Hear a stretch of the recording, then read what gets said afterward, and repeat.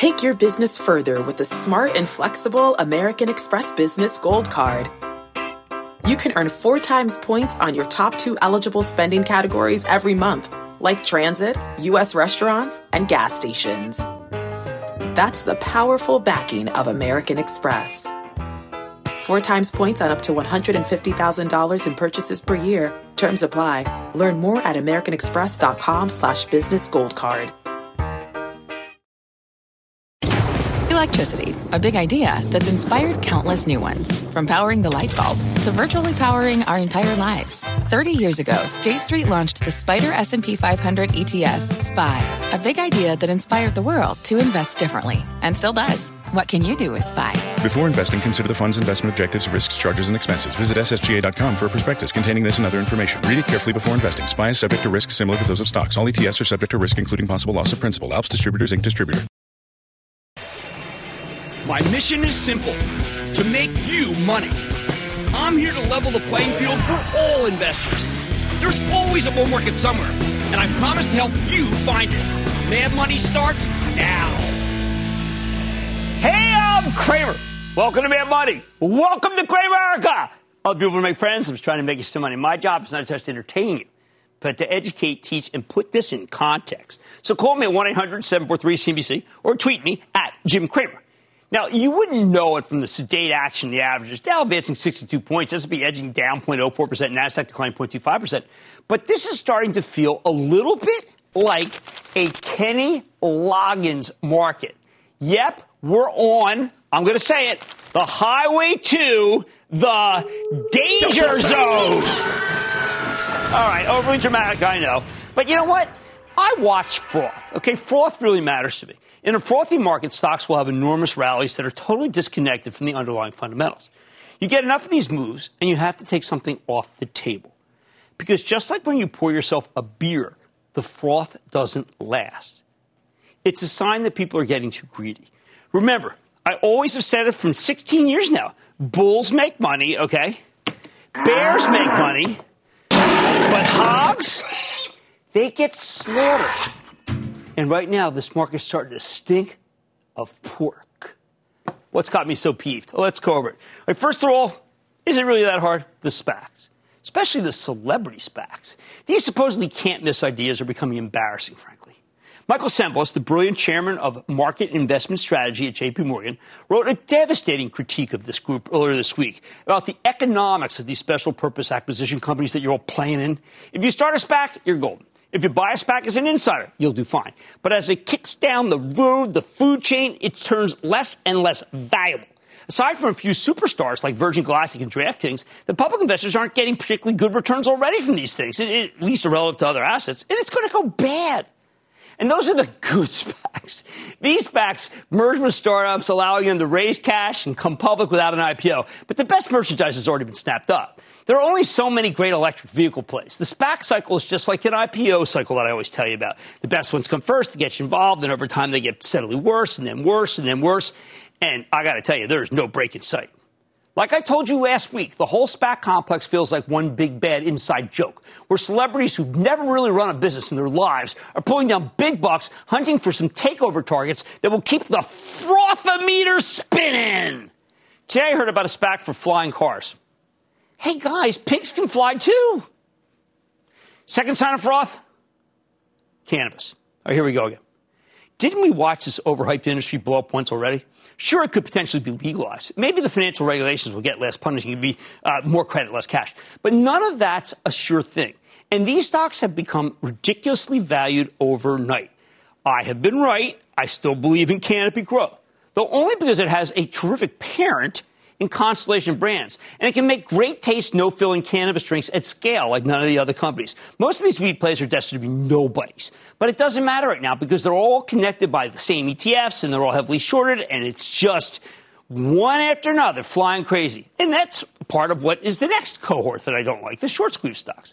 The ones that get pushed out because we've got a whole new, exciting generation, of marauders out there looking for any stock with a high short interest, even if it's part of an arbitrage spread, meaning it's not even going to work.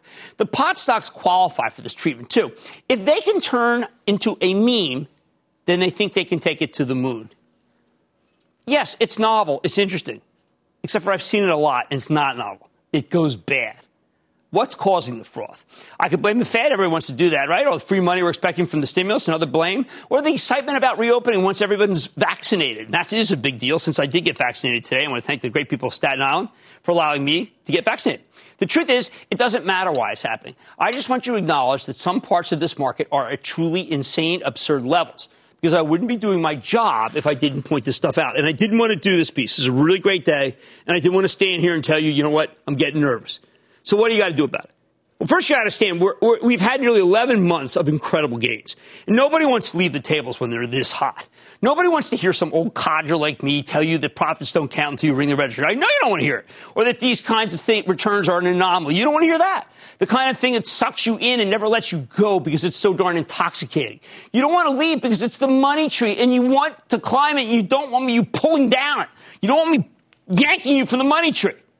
Already I can practically hear some of you saying, he wants me to leave? He's got all kinds of money himself, that guy? And he wants me to cash out? What's his angle? All right, listen, there's no angle. I've been in this game for 40 years. I've seen this before. Whenever we're given these red-hot periods, they're impossible to resist, and they always last longer than any of the grizzled veterans thought possible. I think it's going to keep going on, but eventually it does end, and you got to be ready. You know why so many people lost money in the dot-com collapse 20 years ago and then never came back? Because there was new merchandise created every day that was sizzling and exciting, and it went up almost automatically. Because there were companies with no earnings or sales, just eyeballs. I used to call them the ophthalmological wonders. Because a huge part of that market had divorced itself from the fundamentals, or there were no fundamentals to begin with. At the height of the dot-com period, and we're talking here between 1999 and 2000, 330 companies came public, and only a handful of them managed to survive. I know. I started a survivor company during that period. I was stunned that something like 97% of my colleagues who did companies then failed for stuff that was loved just a few months before. So you got to be careful when it gets this frothy. But, and this is crucial, I am not saying get out now. I am not saying sell everything. I am simply begging you to exercise some discipline and sell something because nobody ever got hurt taking a profit. I don't want you to sell everything because, first of all, it's an excellent setup, as they like to say. Sure, the unemployment rate is way too high and COVID's still out of control, even if the numbers are coming down and we're doing much better with the vaccine rollout. However, those negatives are the reasons why the Federal Reserve won't raise interest rates. That means both the Fed and the tape, the action, are on the side of the bulls. It's not even worth fighting yet. I'm just trying to say that you're not a genius if you've made 50% in a month or a week or even a day. You're simply participating in one nutty, unsustainable moment of a part of this stock market. It's not you, people. It's the beast that's making the money, which is why you got to take something off the table. Second, just like in 2000, there's a whole other market that's not reasonably, let's say there's a whole other market that's actually reasonably valued. Let's do that. I'm not always going to say cheap, but it's good. When I was getting my second shot today in a tent in Staten Island, fabulous operations leader spotted that it was my birthday. The staff broke out with spontaneous, rousing happy birthday song. The tears of happiness were this close. They were this close. They're about to flow. So the guy behind me goes, hey, Kramer, I never miss you. What do you think of Merck? I said, I don't know, Merck. It sells 12 times earnings, doesn't have a lot of growth, 3.5% yield. And I said, he says, but you want me to stick with the J&J? I said, no, I like the J&J, but how about the Bristol Myers? 8 times earnings, 3.3 yield. He said, I don't know. I said, well, how about Walmart? Getting how many? Walmart. Got his app out. He says, yeah, I got to get some Walmart. You know what? That's okay. That's still a good conversation. It's reassuring when people ask me about steady Eddie drug companies and not the froth that it hasn't gotten too insane. And that's a good conversation. But when they tap me and say, hey, Kramer, how about the flying car stocks? How about space tourism? We're getting out. The reasonable market is still in charge right now. But sooner or later, at that pace, it's going to change too. Bottom line. Yes, you have to make hay when the sun shines. I want you to do that. Just remember, stocks ultimately are pieces of paper. And Wall Street will keep printing out those pieces of paper until the buyers run out of buying power, at which point the buyers will be steamrolled. We are not there yet. We are not. But if there's one takeaway from the frothometer, we are most certainly headed in that direction. I need to go to Rob in Pennsylvania. Rob. Booyah, Jimbo, coming at you from Jim Thorpe, Pennsylvania. The stock ticker I want to talk to you about today is stock ticker UTZ, a good old Pennsylvania brand, Utz Brands, potato chips and all that good stuff. Okay, so here's the deal. Utz is one of the few SPACs that became a real company, all right? They went and they bought this great company. It's a regional brand, Utz. You like them, I like them. I've been recommending it since they came on the show at 13. It's now a double, and I am not leaving because that's a good one. I need to go to Carl in Michigan. Carl. Booyah, Jim. I recently bought a position in Porch.com. The stock closed today about 2.5 points up. Want to know your overall sentiment on the company. And what do you think about the recent acquisition of marketing and data services company V12? Well, I thought that Matt did a great job when he was on the show. I think he has a terrific story. I like Porch very much. That's why I brought it back. Remember, we had them on before they were public. I think they're doing the right thing in an economy where so many people are moving. Zillow, a great number today. That product is a useful product. We are going to stay tough on these guys because a lot of these stocks have moved up a lot. But I am determined to keep you in view of where we are in the frothometer and the danger zone, because we are on a highway to the danger zone. Not yet. Not yet. You can keep playing. But how about taking some money off? Just for me, okay? Do it for me and the great people of Staten Island who got me my second Moderna. On Mad Money tonight, toying with an investment with Mattel. I'm sitting down with the CEO after earnings to find out what that's all about. Then the latest social media sensation, silver. I'll tell you why the Murray men of Reddit missed the mark. Uh-oh, they'll crush me when it comes to precious metal. And with more people getting vaccinated, including myself, businesses are increasingly outlining their return-to-work plans, or lack thereof. Could the work-from-home environment have a lasting impact on the data center? I'm going to talk with the CEO of a stock that's kind of stalled, Juniper. You might like it. Stay with Cramer. Don't miss a second of Mad Money. Follow @Jim Cramer on Twitter. Have a question? Tweet Cramer. #MadTweets. Send Jim an email to madmoney@cnbc.com or give us a call at 1-800-743-CNBC. Miss something? Head to madmoney.cnbc.com. Fact. Running a business is not getting easier on your wallet. With higher expenses on materials, employees, distribution, and borrowing, everything costs more. Also a fact.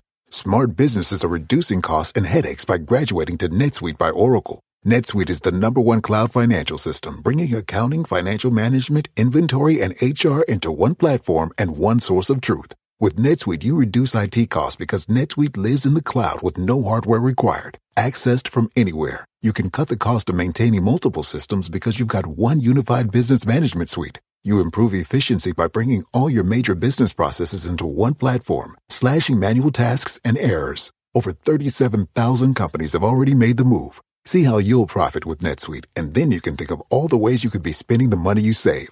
Company retreat in Malibu, anyone? By popular demand, NetSuite is offering a one-of-a-kind flexible financing program for a few more weeks. Head to netsuite.com to start saving. When you're hiring, the best way to search for a candidate isn't to search at all. Don't search, match with Indeed. Indeed is your matching and hiring platform with over 350 million global monthly visitors, according to Indeed data, and a matching engine that helps you find quality candidates fast. Use Indeed for scheduling, screening, and messaging to connect with candidates faster. Plus, 93% of employers agree Indeed delivers the highest quality matches compared to other job sites, according to a recent Indeed survey. Leveraging over 140 million qualifications and preferences every day, Indeed's matching engine is constantly learning from your preferences. Join more than 3.5 million businesses worldwide that use Indeed. Listeners of this show will get a $75 sponsored job credit to get your jobs more visibility at Indeed.com/madmoney. Just go to Indeed.com/madmoney right now and support this show by saying you heard about Indeed on this podcast. Indeed.com/madmoney. Terms and conditions apply. Need to hire? You need Indeed.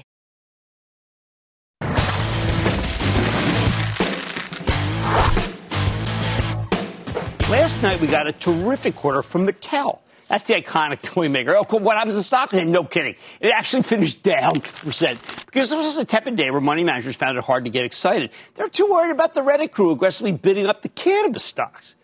But make no mistake, Mattel's doing great. CEO Ynon Kreiz has orchestrated a magnificent turnaround here.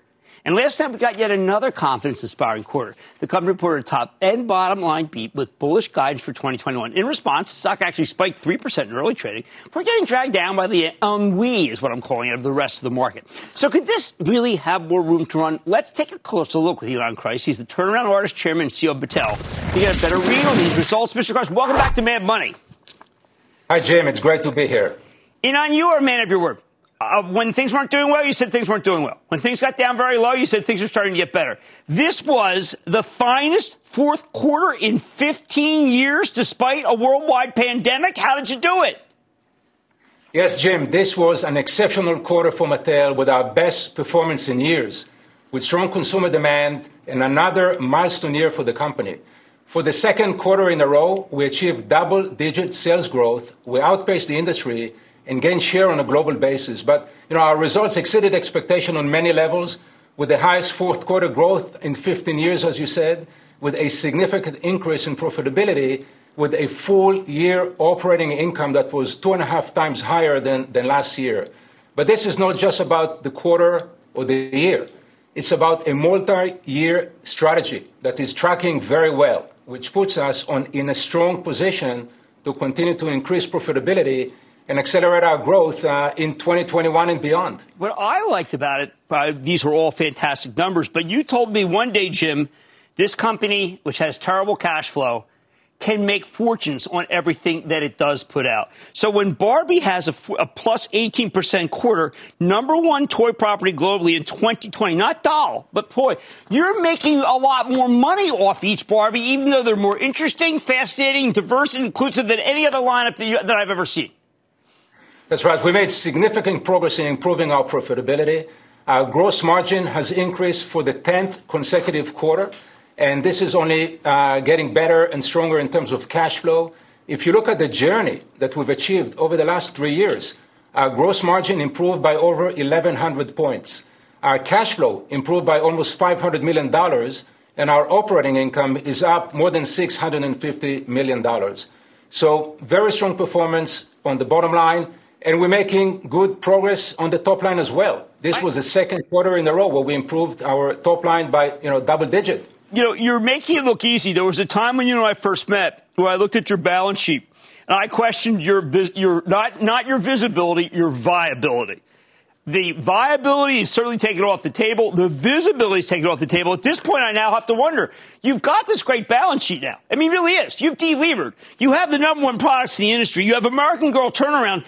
Is it time to do something even more huge, something the entertainment industry that you used to be king of? Come on.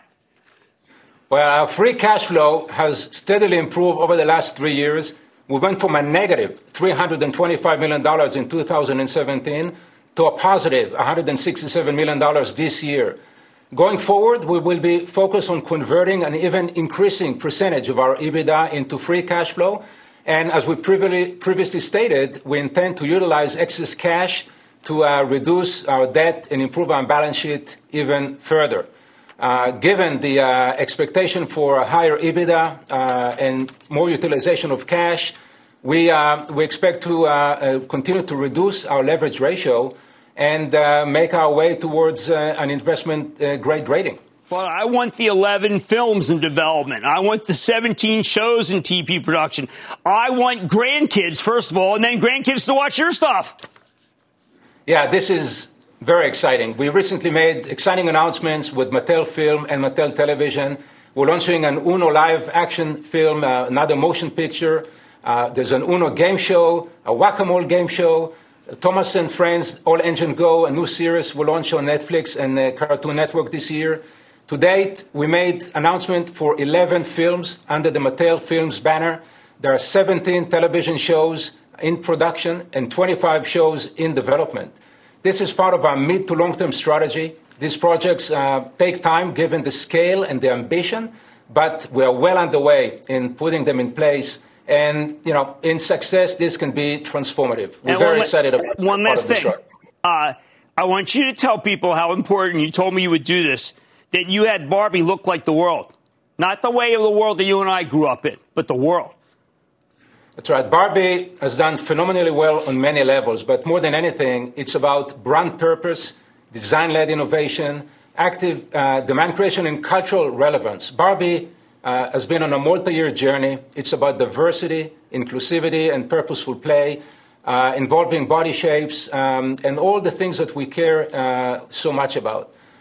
What's important to say is that when you look at the success of Barbie, there's a lot to be proud of. But this is really about the Mattel playbook, because the same approach, the same methodology, the same capabilities, in many cases the same people that are working on Barbie, all of these capabilities are being applied across our entire product offering. Well, and with that, we're very confident about the overall proposition of Mattel and the entire portfolio. Well, you have done a remarkable job, and you've exceeded everything you said you would do. I doubted, because I thought that balance sheet was too difficult and the project too hard. I was wrong. You've been right, and you stay right. Ynon Kreiz, Chairman and CEO of Mattel. Fabulous job, sir. Fabulous. Thank you so much, Jim. Thank you. This is a winner. And Mad Money's back after the break. Coming up, this week's Chartist might have a silver bullet that will make your portfolio howl in happiness. Cramer goes off the charts. Next. Here's a question. Have you ever been prescribed medication? Most likely, yes. Well, what about this question? Did you understand how it worked? The way your medication works in your body shouldn't be a mystery. Learn how Vyvgart, Efgartigimod Alpha FCAB works by visiting Vyvgart.com/MOA. That's VYVGART.com/MOA. Brought to you by argenx. The spirit of performance defines Acura, and now it's electric. Introducing the all-electric ZDX, Acura's most powerful SUV yet. While what powers their cars may change, the energy that makes Acura never will. Crafted using the same formula that brought them electrified supercars and multiple IMSA championships, the ZDX has track-tested performance that packs an energy all its own.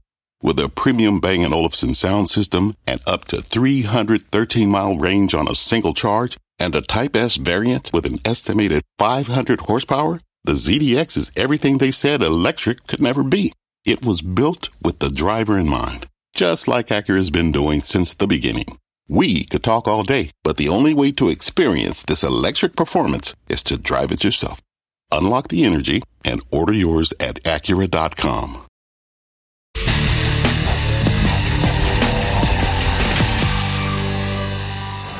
Look, I know you've heard a lot about these meme stocks, GameStops, AMCs, that a bunch of Reddit posters temporarily sent into the stratosphere by engineering a kind of brilliant short squeeze a couple of weeks ago.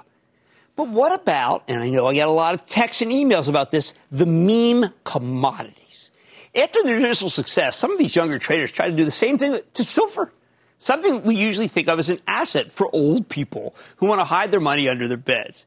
You expect millennials on social media to be pushing up stuff like Dogecoin, that cryptocurrency explicitly created as a joke based on a funny dog meme. Oh, Musk love. Suddenly, though, the youngest investors join in with the oldest ones to bid up the price of silver. Yes, the other precious metal, in hopes of engineering a GameStop-style short squeeze. But it didn't work. Silver spiked from $25 an ounce to around $30 at its peak a week and a half ago. And then it quickly pulled back. Now it's only at $27. So why couldn't they pull it off with silver if they did it with GameStop? And what the heck do you do with this precious metal now?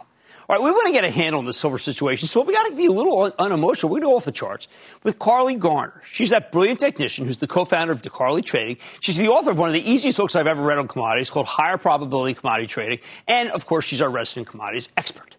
So, first off, why couldn't the merry men of Reddit engineer a short squeeze in silver? Because that playbook only works under certain specific circumstances, like we saw in cannabis today, GameStop, AMC. Those things were forgotten stocks. No one believed it. They had a set of numbers of shares. Tons of these shares have been shorted in GameStop and AMC. Silver is nothing at all like that. It's a global asset. When prices go up, the miners just increase production. More importantly, you can't get a short squeeze unless the asset in question is heavily shorted. When there aren't many short sellers, there's nobody to squeeze, for heaven's sake. I want you to take a look at this monthly chart of silver futures with the CFTC's commitments of traders data on the bottom. That's called the COT report, okay? It's commitments of traders.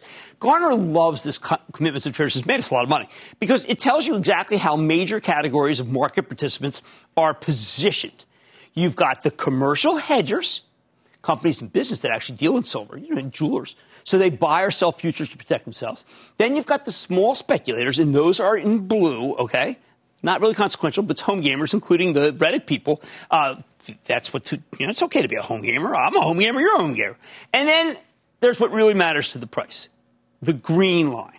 And this green line, this is what we're going to be talking about. That's large speculators. They are the ones who are in control of the market. They're big money managers who have positions in silver as a profession. Garner notes that these money managers were net long the silver futures when all this kicked off. Net long. They had it. So you can see they owned it. Same goes for small speculators. Again, you're not going to see a short squeeze in an asset that is so well liked. You're not betting against anybody. But even though the short squeeze thesis fell apart, Garner does say the spike in silver wreaked havoc on traders who were caught in the wrong place at the wrong time. If you sold, for instance, call options on silver the weekend prior, you were put in a very tough situation. Remember, a call option gives you the right to buy something at a given price. When you sell that option, you're the one who has to sell it at that price. That's why it's incredibly risky to sell call options when you don't own the underlying security. I please urge you not to do that. If the price takes off, you could be forced to buy it at much higher levels. The losses can be astonishing.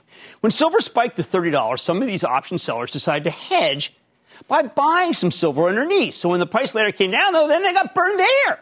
Some people made a lot of money if they had the right options and got in and got out exactly at the right time. But that's not what Mad Money's about, and that's not what I'm about. That's too risky. We're not going to do that stuff. So what's next for silver? Check out the daily chart. Garner points out that the precious metal briefly broke out above its 45-degree trading range that's channeled right here during its big rally over the summer. See, this was a huge breakout for silver. And then listen to me, by the way, she told you silver was due for one last leg. Do you remember that? At the higher end of July, there it was. But then she said you had to sell. That was another great call she made. Exactly right. When silver became a meme trade, though, the price revisited the summer peak. Gotcha, right? And Garner wouldn't be surprised if that doesn't happen again some point. The trading range points here higher, okay? And the relative strength index, an important momentum indicator, it's still pointing higher without being in oversold territory. So the RSI is still in good position. If it were, we don't want it to get too crazy, but right now it's still okay. And she thinks that all of these together add up to being able to make it so that we will see 31 in the not-too-distant future. So there's your price target, 31 for silver. However, Garner doubts the bulls will have the firepower to break it out above 31. Now, if she's wrong and that does happen, she does expect one last spike to the mid-30s. More likely, though, she thinks you get a double-top formation between 30 and 32, and then followed by a retreat to 22. So here's what we're going to do. Let's zoom out to the monthly chart. This gives you a little bit more perspective. In the COVID collapse last March, silver went all the way down to 12. And that's where it started its rallying. And it climbed all the way to 30 in August, a remarkable run, before cooling off and dipping to the low and mid-20s last month. Similar to the daily chart, the monthly relative strength index is still pointing higher. Again, Garner believes that a retest of the $30 highs could be in the cards. You meme followers, she thinks you're going to get 30. As she sees it, silver's third trip to 30 in less than a year could see a good amount of breakout buying. We'll probably be talking about it a lot, which is why she's still using that $31 price target that we had on the other page. If the ceiling resistance at 31 holds, though, Garner expects silver to retreat sharply. Sharply. If we get a breakout, the monthly chart suggests it could go to 35 or 36 before running out of steam. But unless something crazy happens, it's very hard for her to imagine silver above 36. During the debt crisis ceiling problems, U.S. Treasuries got downgraded because Congress was debating whether to default on our bills for no particular reason. A lot of investors flocked to hard assets. So the silver futures did spike to $50. This was that whole debt ceiling S&P downgrade problem. But she doesn't think we're going to see that again. On the flip side, Garner notes that silver is not just a store of value of a component for jewelry. It's also used in technology, especially, by the way, in electric cars. Thanks to that demand, she says price might never revisit its old lows, around 10, but 20 could be in the cards, maybe sooner than expected if the precious metal can't maintain its momentum. One last point. The dollar's been hammered over the last year, but Garner sees it rebounding given that the U.S. Treasury yields are back to being very attractive versus foreign government bonds. That's a contrarian position. But if she's right, a stronger greenback again is bad for silver. The bottom line, let silver teach you a lesson. The merry man can't engineer a short squeeze when there aren't enough shorts, although they can play havoc with the options market. Still, the charts as interpreted by Carly Garner suggest that silver might have a little more room to run unless we get a sharp upturn in the dollar. And then, you know what? You can forget about it and move on to the next meme. Let's go to Robert in Texas. Robert. Hi. What do you think about Lithium Americas Corporation, symbol LAC? Geez, you're the second person to ask me in the last 24 hours about that company. And I came back and I said, look, it's just still one more way that people want to play Elon Musk and EV. Sociedad Química from Chile, same thing. It is a commodity. And I don't trust these commodities right now because neither you, Robert, nor I can have an edge in Lithium Americas. So I am saying, in this particular case, I don't want you to do nothing. The chart suggests silver may have more room to run, and you can see that. This is really good work by my friend Carly. Unless maybe a change in the dollar, but don't overstay your welcome here, please. Now, there's much more Mad Money ahead. Is Juniper Networks configured to route profits directly to your portfolio, or could the market environment short-circuit the stock that's been stuck in the 20s for ages? I'm talking with the CEO. And what do you do when you confront two national emergencies, a critical shortage of manufacturing and a high unemployment rate at the same time? You listen to me, because I got the plan to tackle it. What hubris, but I know what I'm talking about. And all your calls, rapid fire, and tonight's just a lightning round, so stay with Cramer. Is the global chip shortage putting the brakes on 5G's rollout? One company weighs in on how the world moves forward from here into the future of technology. Just ahead.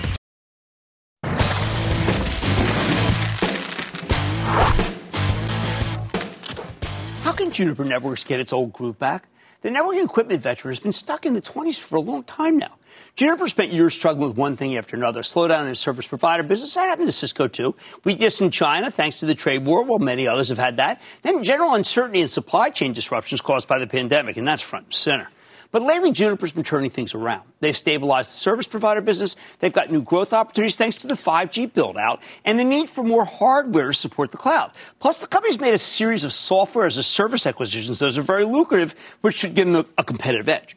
Now, when Juniper reported late last month, they gave you a modest top and bottom line beat with solid guidance for the current quarter. Management believes they can start growing again this year, something we should hear about more at their very big analyst meeting on Friday. I got to tell you, I like Juniper's risk reward. The stock sells for just 15 times earnings with a juicy 3.15% dividend, meaning it shouldn't take much to get it rolling, but it hasn't been. So let's check in with Rami Rahim. He's the CEO of Juniper Networks to get a better sense of the story before he talks to the professionals on Friday. Nice preview here, Mr. Rahim. Welcome back to Mad Money. Great to be back, Jim, especially on your birthday. So happy birthday to you. Thank you, Robbie. Thank you so much. So I think you can lay out a story that I think is going to get a lot of people's attention because you're going more toward a software business, which is recurring, and we love that, because of 5G, and frankly, because you've got products that are proving to be incredibly important in an augmented reality and also in an artificial intelligence way that I think our audience doesn't know about. So maybe you can share some of the preview of what you're going to be talking on Friday. Absolutely. Well, first, I want to say that we wrapped up a really solid 2020. Our enterprise business was a record year for us. Q4 grew 7% year over year, despite the challenges that the pandemic posed for us.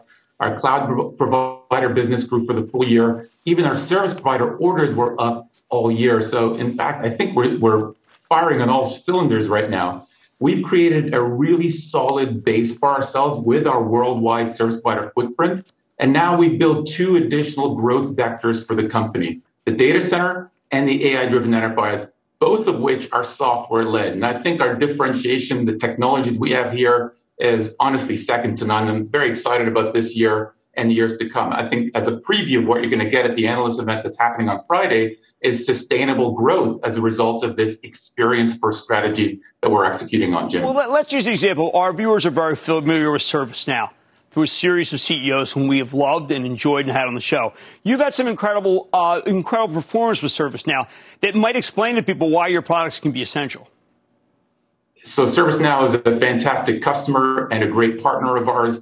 If you think about the real value that AI can bring to the end user, ServiceNow is a wonderful example. What we're doing with our AI-driven enterprise solution is essentially having the network run itself, leveraging AI to make the experience of the network operator and the end user far better. With ServiceNow, we were able to crush the number of network trouble tickets that they see on a day-to-day basis by 90%. That frees up the time of the IT professionals that are working at ServiceNow. And of course, it delights the end users that are using the network for a variety of different use cases and applications. Well, okay, so all these are good and they're exciting. And I really do love anything you do that is software that has better margins. But what of the mosaic of the business, I know some of the business is not living up to what you would like it to. There's a lot of obviously big issues in the world going on. What would make it so that you had a kind of a sustained movement in many divisions that would make it so that when I read, say, a Morgan Stanley note, which says valuation not taxing, but few vehicles to meaningful earnings growth acceleration, I suspect you disagree with that analysis. I do. So we have to stabilize our worldwide routing footprint business. This is our automated WAN footprint. And honestly, we've done that. Just take a look at the last 3 quarters where we've, in fact, grown market share and we've stabilized that business. Now it's a matter of the growth vectors for our company. And we have those in the AI-driven enterprise and the cloud-ready data center. And again, here, I think we've got the go-to-market team that's ready. We have best-in-class technology that's recognized by customers around the world, as well as industry analysts. As an example of another customer, Zoom. Zoom is leveraging Juniper's cloud-ready data center infrastructure technology to essentially provide the services that are absolutely essential today. So I think we're firing on all cylinders, as I said, Jim, and I think we can achieve sustainable revenue growth starting 2021 and beyond. Now, how about the environment? You know, I'm sure where we interviewed Chuck Robbins this morning, and it's still, because of COVID, it's an uncertain enterprise environment. I know you're doing good. You're moving aggressively in the enterprise, but the enterprise itself seems a tad shaky still because of COVID.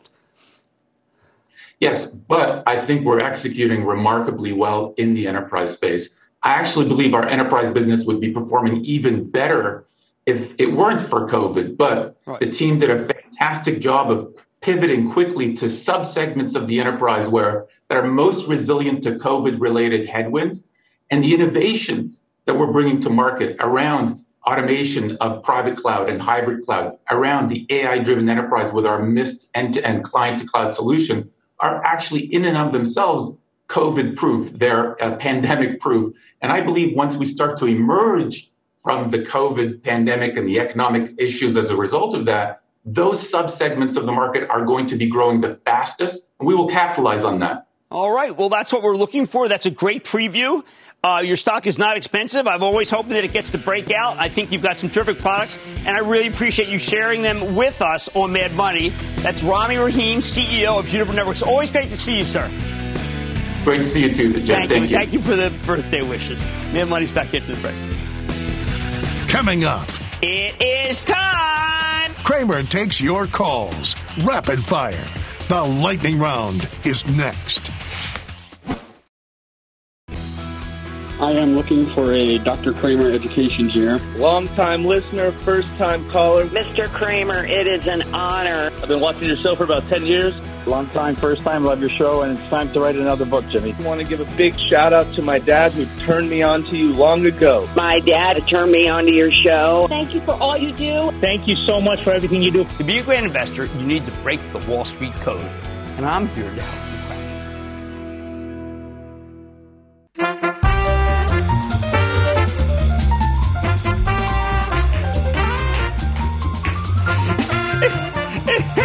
Oh, come on. Don't. I'm too old for that. It is time. It's time for the Black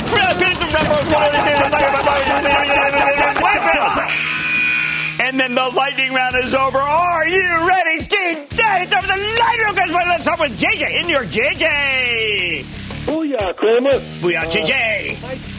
MyTech Systems, electronic verification for banking. Your thoughts? It's good. It's a good company. I mean, I've always felt like, why didn't someone buy it? It's not that big. It'll be better for another company's portfolio, but it's okay. It's in the right place. FinTech, I call it. Let's go to Bob in Missouri. Bob. Professor Kramer, thanks for taking my call. Oh, my pleasure. I bought a stock in November, and it's run up pretty well, and I want to know if it's time to ring the register. Grow Generation. Grow Generation just spoke out with the Philadelphia Eagle just said, here's the problem. When Grow Generation came on, the stock was at 14.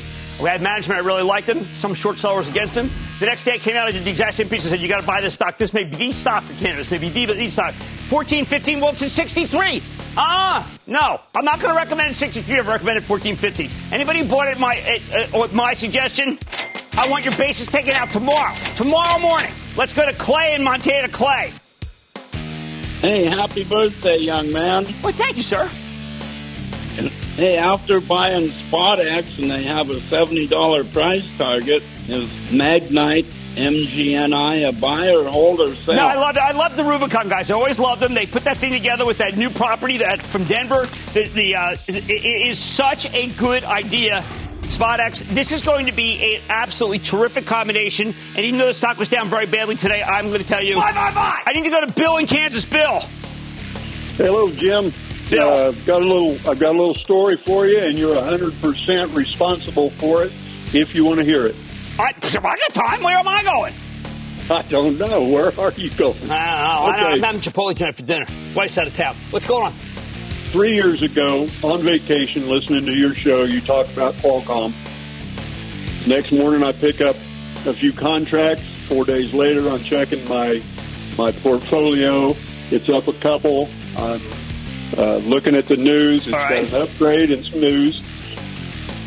Make a long story short, in 15 minutes, it was up $9 and change, and I got out of the contracts, and it's 100% due to you. So you're very kind. It's been 3 years, but I still wanted to thank you tonight. Bill, you're very kind. And Qualcomm is a very good company. Mr. Mollenkopf just retired. I like him very much. Success is good. They are hostage to this problem with foundries. They can't get the chips, and because of that, they're going to have to be in the penalty box for a full quarter. They will come out of it, but you go with the Skyworks Solutions, not them, because Skyworks builds their own foundries and would never let themselves be hostage. That's why I like Liam Griffin so much. Fran in Pennsylvania. Fran. Hi. Hi, Fran. Thank you. Okay. You're awesome. Thank you. Westport Fuel. I want your thoughts on Westport Fuel. Okay, all right, so get this. Literally 9 years ago this week, I was meeting with a group of truckers, and we were talking about why they didn't go to Westport and switch their engines from really dirty fuel to natural gas. And they all said there's not enough juice in the Westport engines. The Westport Cummins deal will never work. 9 years later, it finally happened because we finally reached a tipping point where people are sick and tired of really dirty oil. That said, I think it's short term, and I would not get too greedy because it's just Cummins driving it and a couple of very big companies that want those trucks. The stock's had a big run. I'm not recommending buying it at this level. Let's go to Tim in Missouri. Tim. Booyah, Jimmy Chill. Happy birthday, man. Oh, thank you. Your show. Thank you. I'm a first-time caller. With many people continually dumping their satellite subscriptions for these new streaming platforms, right? I wanted to hear your thoughts on the entertainment company with their Q4 earnings coming out in early March. The company is called Fubo. Oh, everybody loves Fubo. There's nothing I can do about it. I signed up for it. I dropped it immediately because I wanted to watch one particular game of Green Bay. I don't think I've been with anybody. A lot of people like that. I do not think there are so many better stocks than that, but I know it is part of the YOLO ride, so I'm not going to be against it if you actually own it. And that is not. Oh, my. Yeah. Can you imagine? This is like the best birthday I've ever had. I got the Moderna. New life. And I have the greatest team in the world. Thank you very much, and stick with Kramer.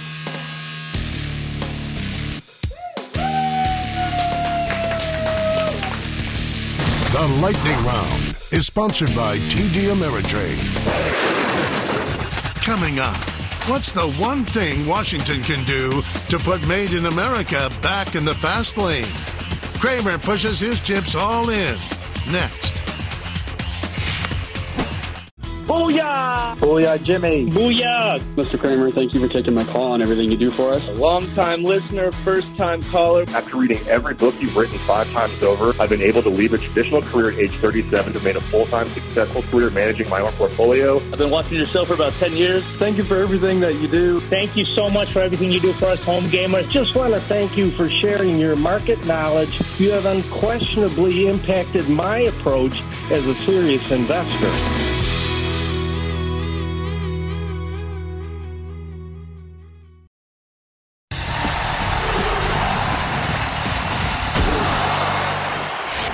As the pandemic gradually draws to a close, we've still got 2 national emergencies that we have to talk about on Mad Money.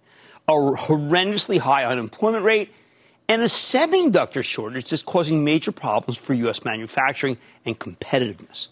We need more chips and we need more jobs. So I have an idea. Why not kill two birds with one stone?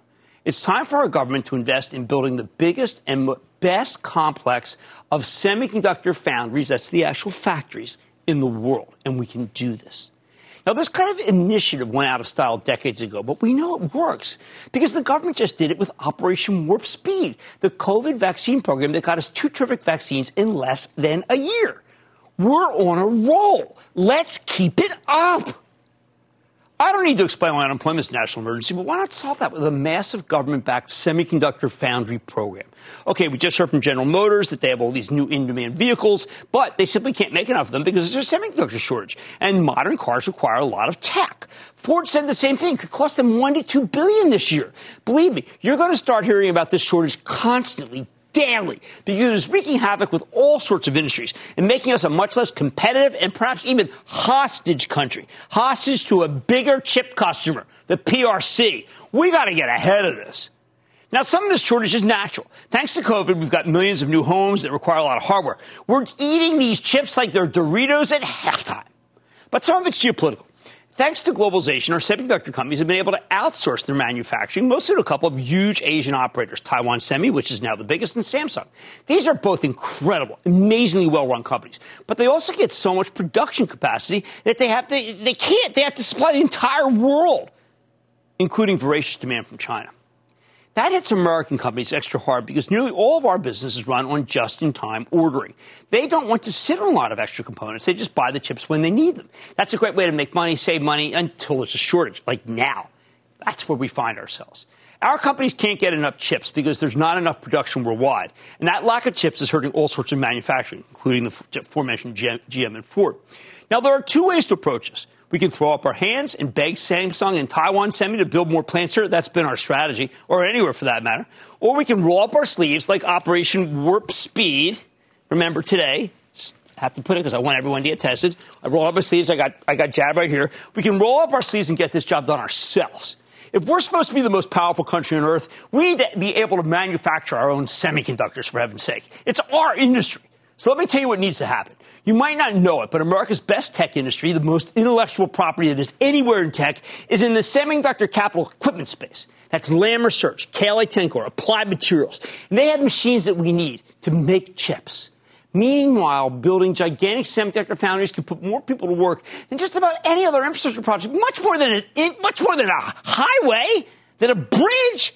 Why stop at roads and bridges when we reestablish ourselves as a whole new kingpin in a manufacturing industry that we used to dominate? And hey, Biden's pick for Commerce Secretary, Gina Raimondo, she was a venture capitalist. She was governor of Rhode Island before she got into politics. She'd be the perfect champion for this project. We could take advantage of low interest rates to issue 50-year semiconductor savings bonds to raise the money for this project. Partner up with the private sector.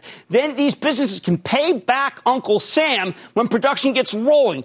Auto chips, defense chips, all sorts of Internet of Things chips that should be able to make this stuff domestically and the best in the world. Honestly, it's insane that we outsource our semiconductor manufacturing to Taiwan and South Korea when they're within spitting distance of our biggest rival, China. I love Taiwan. I love South Korea. But if we ever get into a shooting war with the Chinese, for heaven's sake, they'll be right in the middle of it. Hopefully it never comes to that. But why are we even taking that chance? How much will this cost? We know Taiwan Semi spending up to $28 billion to boost its output, and they're very good at what they do. Let's borrow $100 billion in savings bonds to make the U.S. more semiconductor independent over the next few years. But we have to start immediately to alleviate the shortage. People-intensive, national imperative, blueprint-ready, customers dying for the product, and suppliers ready to help. So, soon-to-be Secretary Raimondo, you've been on this show. Let's get the low-interest chip bond going and put an end to this chip shortage, saving tens of thousands of jobs, giving the economy a huge boost. This is what we used to call industrial policy. It worked for vaccines, and I know it can work for chips, too. I like to say there's always a bull market somewhere, and I promise to find it just for you right here on Mad Money. I'm Jim Cramer. See you tomorrow. The news with Shepard Smith starts now. This podcast is supported by FedEx. Dear small and medium businesses, no one wants happy customers more than you do. That's why FedEx offers you picture proof of delivery, packageless and paperless returns, as well as weekend home delivery to 98% of the U.S. on Saturday and 50% on Sunday. See the FedEx service guide for delivery information. FedEx Ground service is also faster to more locations than UPS Ground. See what FedEx can do for your business. Absolutely, positively FedEx.